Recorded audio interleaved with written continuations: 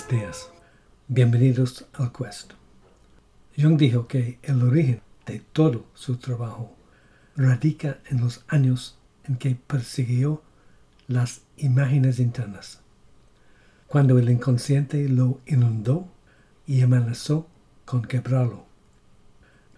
Lo que descubrió en su descenso al inconsciente fueron los gnósticos. Este espíritu fue el que habló a través de él. El siguiente grupo de episodios explorará cómo los gnósticos son componentes de la fundación de la Escuela de Psicología de Jung. En nombre del equipo del Quest, María, la traductora, Beatriz, la locutora, y yo, Alan Mulhern, el autor, damos la bienvenida a nuestra exploración a las crisis de nuestro tiempo. Bienvenidos al Quest. En este capítulo vamos a centrarnos en Jung y el gnosticismo. Hemos completado nuestro bosquejo de las contribuciones de Jung a la psicoterapia. Deseo recordarles dónde estábamos en nuestra historia de la vida y el trabajo de Jung. En los episodios iniciales revisamos la historia de su vida hasta el momento de su ruptura con Freud y su retirada del mundo, o como él lo llamó, la confrontación con el inconsciente. Este fue el descenso a su mundo interior, ocurridos en los años 1913 y 1918, coincidiendo aproximadamente con la Primera Guerra Mundial, cuando la civilización a su alrededor se estaba sumiendo en la barbarie de la guerra.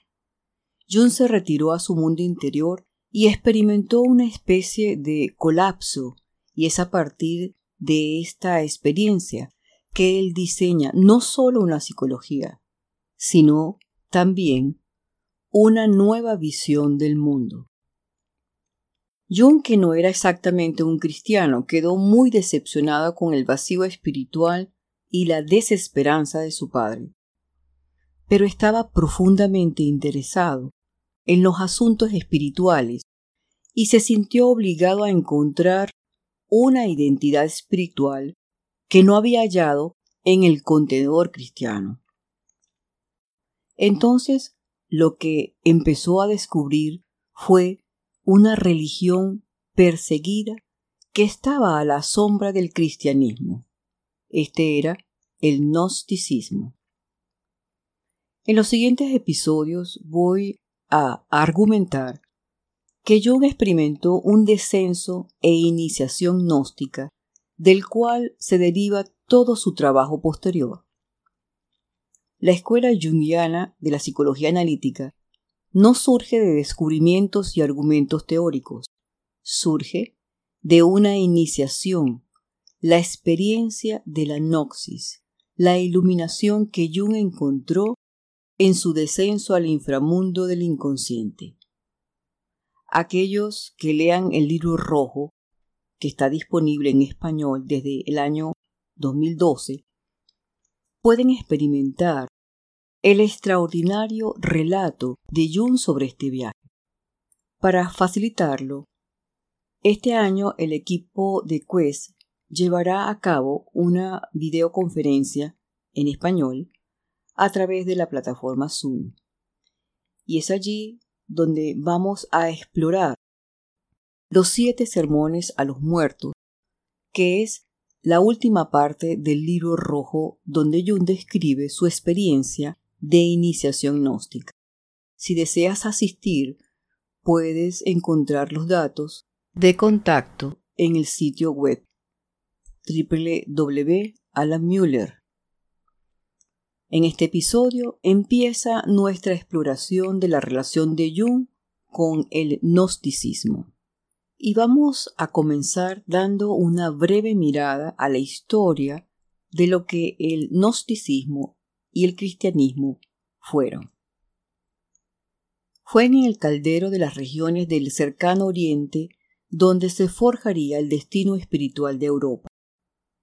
En los 3 siglos posteriores a la muerte de Cristo, el cristianismo creció dentro del Imperio Romano a pesar de las persecuciones periódicas. Sin duda hubo muchas razones espirituales para este crecimiento, pero fue una decisión política la que probó ser decisiva, porque fue en el colapso del Imperium Romano del siglo IV cuando el emperador Constantino concibió la decisión de reubicación más extraordinaria de la historia. Por un lado, trasladó la capital del Imperio de Roma a Constantinopla. Por el otro, reubicó el poder en Europa, creando una religión estatal, el cristianismo, que anteriormente había sido un culto detestado. El cristianismo fue elegido no solo porque la madre de Constantino era cristiana, sino también por su estructura jerárquica, un fuerte control sobre los laicos, estrictas normas éticas y, hablando francamente, su tendencia hacia el totalitarismo. Fue una doble apuesta extraordinaria de Constantino, y esta funcionó. El gnosticismo fue uno de los muchos movimientos de esa época. Fue principalmente un fenómeno del cercano Oriente que abarcó desde las costas del Mediterráneo en Siria, Judea y Alejandría, en Egipto, y se extendió hasta Persia en el este. El gnosticismo se encontraba en el período inicial del movimiento cristiano. Hay quienes creen, y yo entre ellos, que Cristo fue un gnóstico. Ciertamente le doy mucho más sentido a sus dichos y su vida cuando considero que estaba poseído por el mito gnóstico, el mensajero que viene del Padre desconocido en el pleroma, que despierta la luz dentro de nosotros como hijos e hijas de Dios, que habla no del pecado, sino de un despertar del alma. A mediados del siglo II después de Cristo, el famoso gnóstico Valentino se postuló como candidato a la elección como obispo de Roma, el Papa, aunque al final de su vida fue expulsado como hereje por la Iglesia, cada vez más ortodoxa. Este fue el punto culminante del gnosticismo en la Iglesia cristiana. La actitud cristiana hacia los gnósticos había pasado de la sospecha y la ira al rechazo firme. Más tarde, cuando tuvo poder, pasó entonces a la persecución. El gnosticismo enfatizaba la iluminación individual. Sus evangelios, enseñanzas y revelaciones, siempre nuevas, parecían interminables. No podían precisarse. En un momento, adoptó una posición libertina, ya que el sabio, el gnóstico, estaba fuera de la ley, para luego adoptar una posición ascética. El gnosticismo era un enigma dentro de una paradoja. No era como si la Iglesia católica no tuviera sus propios misterios y fantasmagorías extraordinarios, es decir, la encarnación, el nacimiento virginal, los milagros en abundancia, un Cristo resucitado para el que no había evidencia independiente, un cielo después de esta vida, por ejemplo. Pero dentro de esto era cada vez más consistente que el camino al cielo era a través de Cristo y los sacramentos. La creencia en la autoridad de la Iglesia era central, al igual que la penitencia por el pecado. Incluso si no se había cometido pecado, se era culpable desde el principio, ya que la humanidad había heredado el pecado original de Adán y Eva. Hacia el año 180 después de Cristo, Irineo, obispo de Jung, atacaba a los gnósticos como herejes. Esto continuó con Agustín, que había sido un gnóstico en su juventud. A fines del siglo IV después de Cristo, la Iglesia católica tenía poder político y policial, otorgado por el emperador Constantino, y lo utilizó para exorcizar espiritualmente el movimiento gnóstico de la Iglesia Católica. Incluso en la Edad Media podemos ver el odio de la Iglesia por el gnosticismo, su antiguo rival, cuando limpió étnicamente a los cátaros en el suroeste de Francia, que estaban bajo la influencia de la doctrina maniquea detestada por la Iglesia Católica, ya que sostenía que había un dualismo, tanto bueno como malo, en relación a Dios. El gnosticismo, como una tradición originalmente dentro del cristianismo, fue erradicado en gran parte a fines del siglo IV. Sus maestros fueron perseguidos y asesinados, y sus evangelios quemados. Algunos textos lograron sobrevivir en lugares remotos, pero eran prácticamente indescifrables. Todo lo que aparentemente permaneció fueron fragmentos conservados en los propios escritos de la Iglesia, como los de Hipólito, Orígenes e Ireneo, llamados los heresiólogos, que condenaron a los gnósticos como salvajes, absurdos, extraños, heréticos, y que debían ser rechazados por un cristianismo ortodoxo. En estos fragmentos restantes de la religión gnóstica, era casi imposible para cualquier lector obtener una visión justa y adecuada de sus extraordinarias enseñanzas.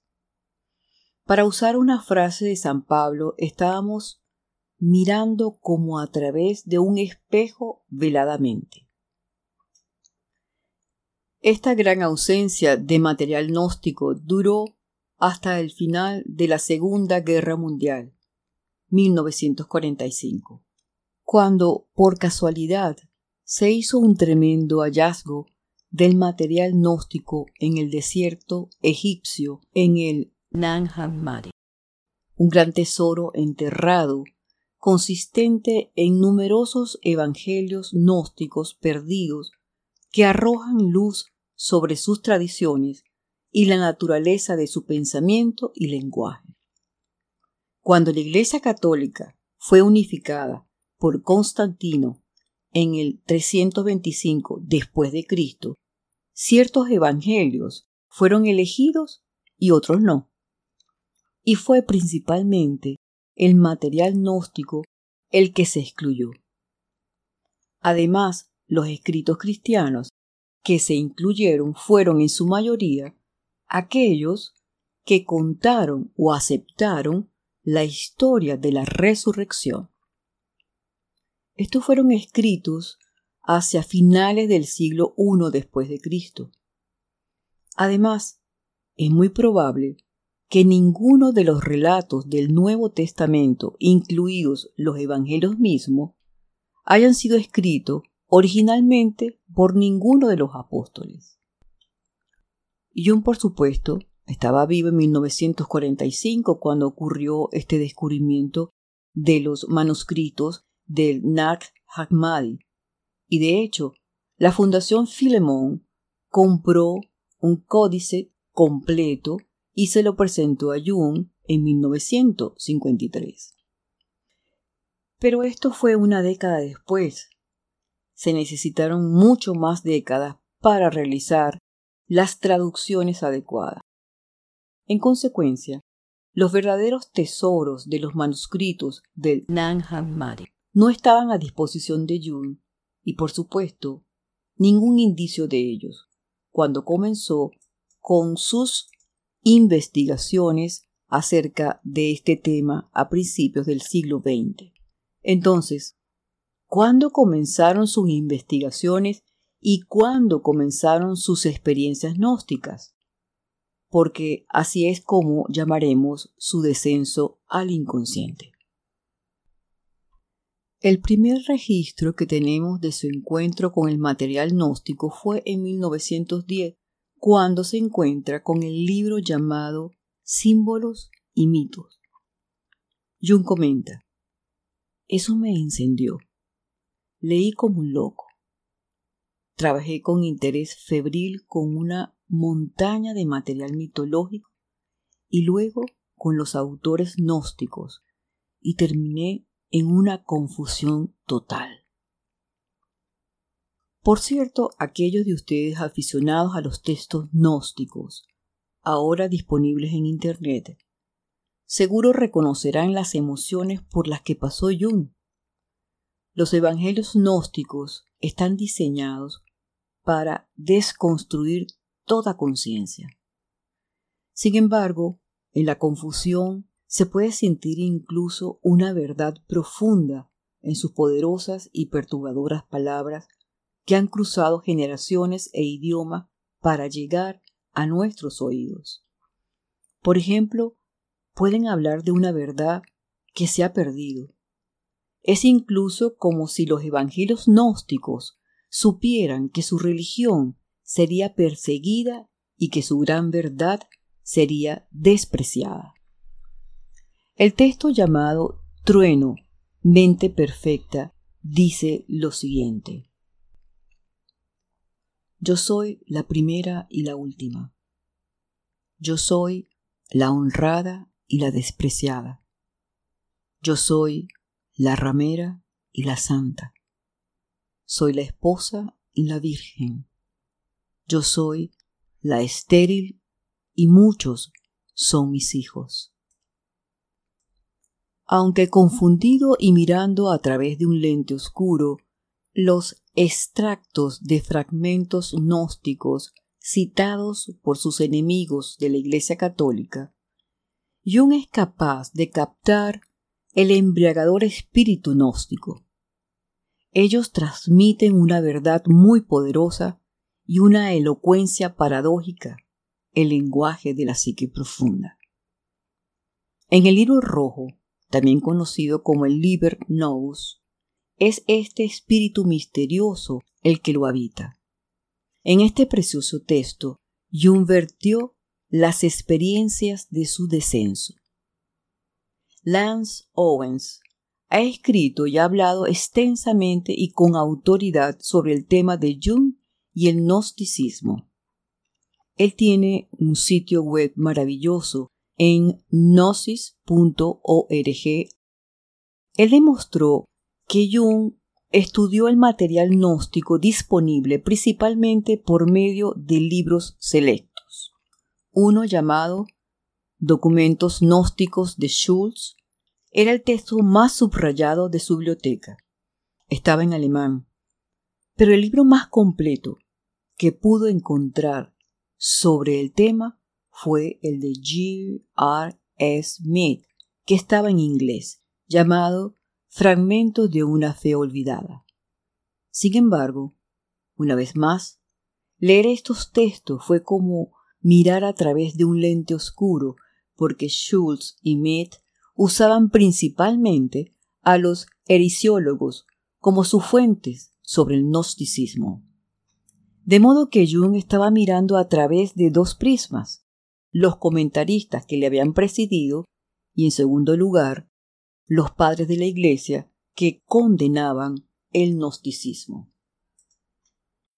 Jung, sin embargo, continuó estudiando a los gnósticos y durante la confrontación con el inconsciente en 1913 a 1917, utilizó el vocabulario gnóstico y su comprensión para ayudarse en su descenso y, poco a poco, dar forma a sus experiencias.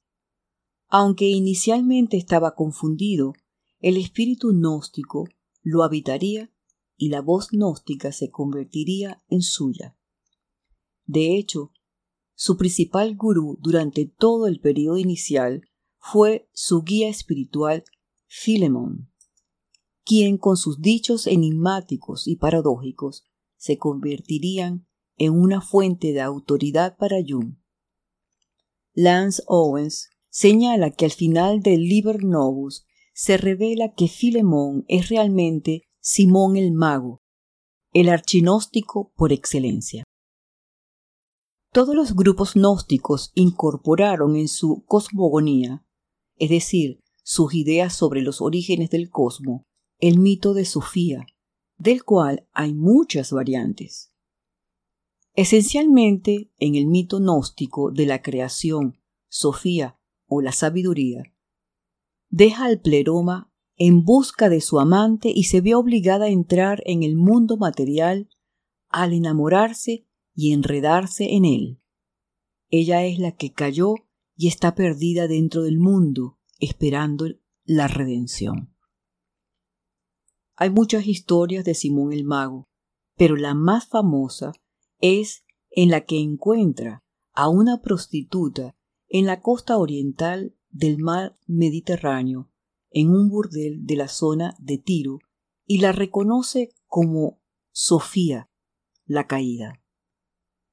La sube a su carro tirado por un caballo y luego viaja por Judea y Siria, montando un dramático espectáculo en el que se declara a sí mismo como el Redentor y a ella como la epinoia caída, la Sofía.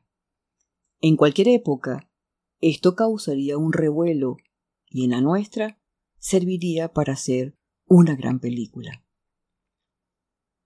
El principio de lo femenino caído que requiere integración en la psique humana se convierte en un componente central de la psicología junguiana.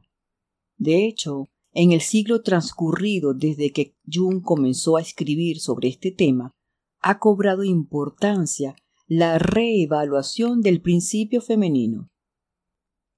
Otro ejemplo de la importancia del principio femenino para los gnósticos es el Pistis Sophia, un texto gnóstico descubierto en 1773 que probablemente data del período del siglo III y IV después de Cristo. El manuscrito existente habla de las enseñanzas de Jesús después de la resurrección. En gran parte describe el mito de la caída y restauración de la figura conocida como Pistis Sophia, traducido como la fe de Sofía. Cristo, enseñando el principio femenino y el lugar de Sofía en el cielo, fue revolucionario. Que Simón el Mago, el archignóstico, encontrara el principio femenino, el pensamiento de Dios, la epinoia, en un estado caído y despreciado en la persona de una prostituta, fue imposible de aceptar para la Iglesia católica. Los gnósticos eran un desafío radical para la Iglesia católica y fue con ellos donde Jung encontró su hogar espiritual.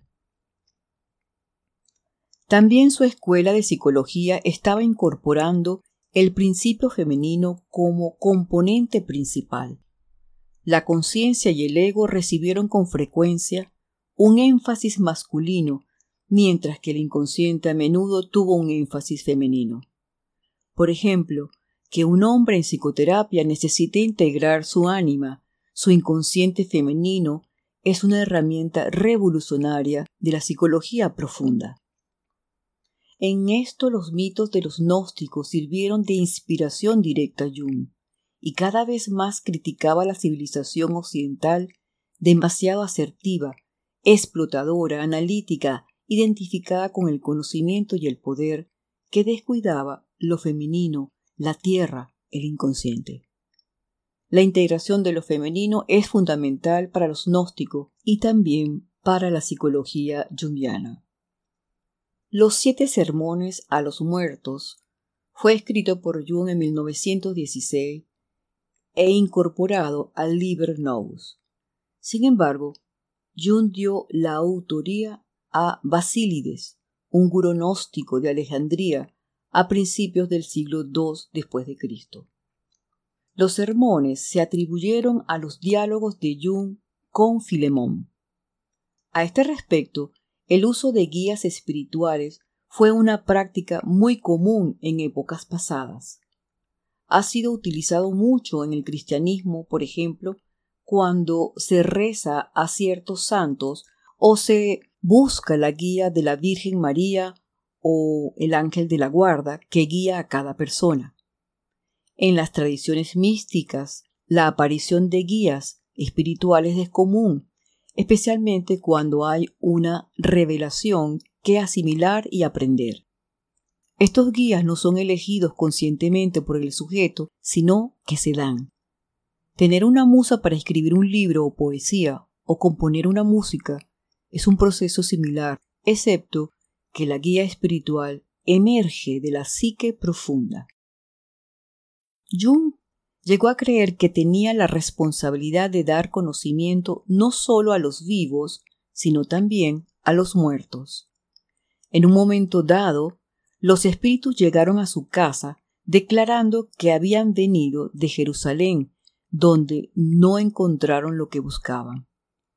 Uno podría interpretar esto a la luz de la visión gnóstica de Jung de que el mito cristiano ya no podía satisfacer la psique, ya fuera para los vivos o para los muertos, y que se sintió obligado a responder a esta llamada. Necesitaba dar una respuesta a los espíritus muertos que habían ido a los orígenes del cristianismo en busca de algo, y eso fue lo que hizo Jung. Se remontó a los orígenes del cristianismo en busca de una respuesta a su alienación y su alma perdida. Al principio no la encontró, pero al entrar en el reino de los muertos, la psique profunda iba a descubrir a sus guías y para su asombro eran gnósticos. Los padres de la Iglesia, Hipólito e Ireneo, escribieron extensamente sobre los gnósticos y dijeron que Basílides, que es el gnóstico a quien Jung atribuye la autoría del documento de los 7 sermones, era panteísta, dualista y emanacionista.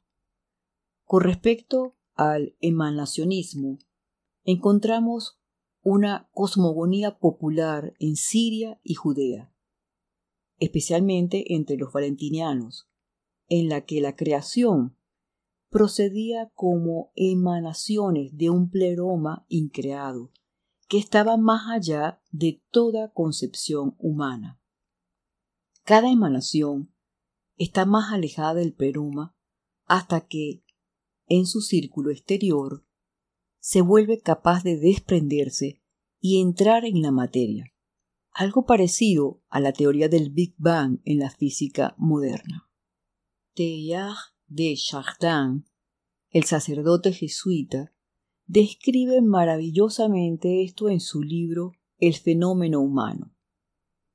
Desde un comienzo de luz, dice, y energía inimaginable, donde el continuo espacio-tiempo no existe, el universo llega a existir en etapas a medida que evoluciona hacia el reino material y finalmente el de la vida e incluso la conciencia. Aunque este libro fue escrito en gran parte en la década de 1930, la Iglesia Católica se había opuesto a él y su publicación se retrasó hasta 1955. Después de la muerte de Teilhard de Chardin, una gran pérdida para el público lector y sin duda una tragedia personal para él. Incluso en 1963 la Iglesia Católica emitió un monitum, una advertencia contra el libro. Aquí se vislumbra la tradición de cómo la Iglesia abordó ideas que no estaban en consonancia con la enseñanza central. Sin embargo, en los siglos III y IV después de Cristo, sus técnicas eran mucho más contundentes. La Iglesia cristiana, que había sido objeto de persecución por parte del Estado romano, ahora se convirtió en perseguidora. Volviendo a nuestro tema, Basílides creía que el universo material es maligno y que el Dios del Antiguo Testamento, responsable de la creación de este cosmos, es un arconte inferior o deidad menor. Así, Basílides tenía un dualismo radical entre el mundo perfecto del pleroma y el universo material, incluidas las estrellas y el cosmos, que era maligno, una especie de prisión y creado por un arconte que no es consciente de su posición inferior. Como todos los gnósticos, Basílides enseñó que la salvación viene a través del conocimiento y no de la fe. Esta gnosis esotérica fue una revelación a los seres humanos por parte del ser divino Jesús. La fe no tuvo parte en la salvación. Esta fue también la convicción de Jung. El conocimiento interno basado en la experiencia es el camino espiritual. Los buscadores de la gnosis tienen que experimentar la fuerza viviente, la experiencia mística, y luego se convierten en dioses. Uno de los tesoros de los descubrimientos del Nag Hammadi es el Evangelio de Tomás, quien escribe como pocos sobre esta experiencia. Jesús dijo: «No soy tu maestro, porque has bebido, te has embriagado, con la corriente burbujeante que he medido». Jung leyó a Hipólito, quien citó extensamente a los gnósticos y afirmó que Simón el Mago había predicado acerca de un poder grande e ilimitado que había estado oculto y escondido, pero dentro de la humanidad. Lo llamó la raíz universal.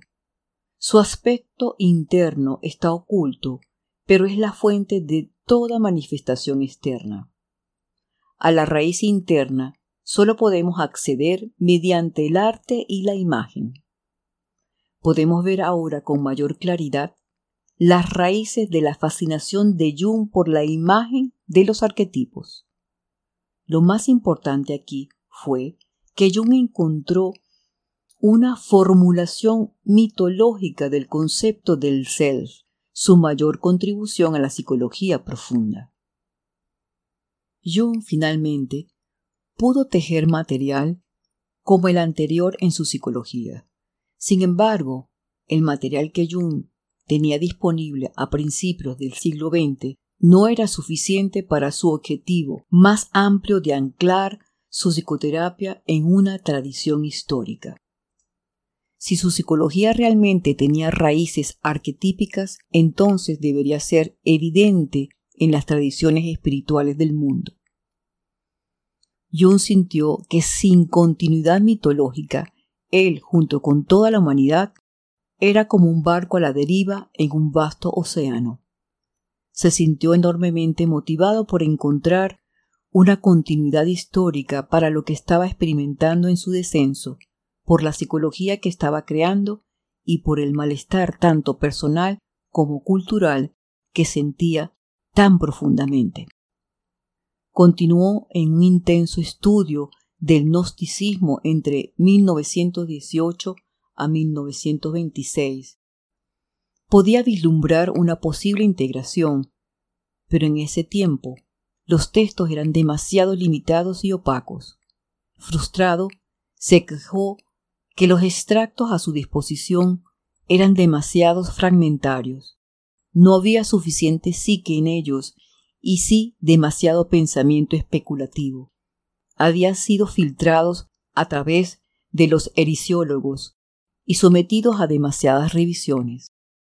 Escribió que se trataba de una literatura extraña y confusa, tan difícil de evaluar, y que había una gran distancia de tiempo entre ellos y nosotros. Simplemente no tuvo acceso a traducciones decentes de los textos originales que solo han estado disponibles recientemente. Sin embargo, le bastó a su espíritu, reseco en el desierto de la modernidad, para absorber aguas gnósticas y renovarse espiritualmente en ellas.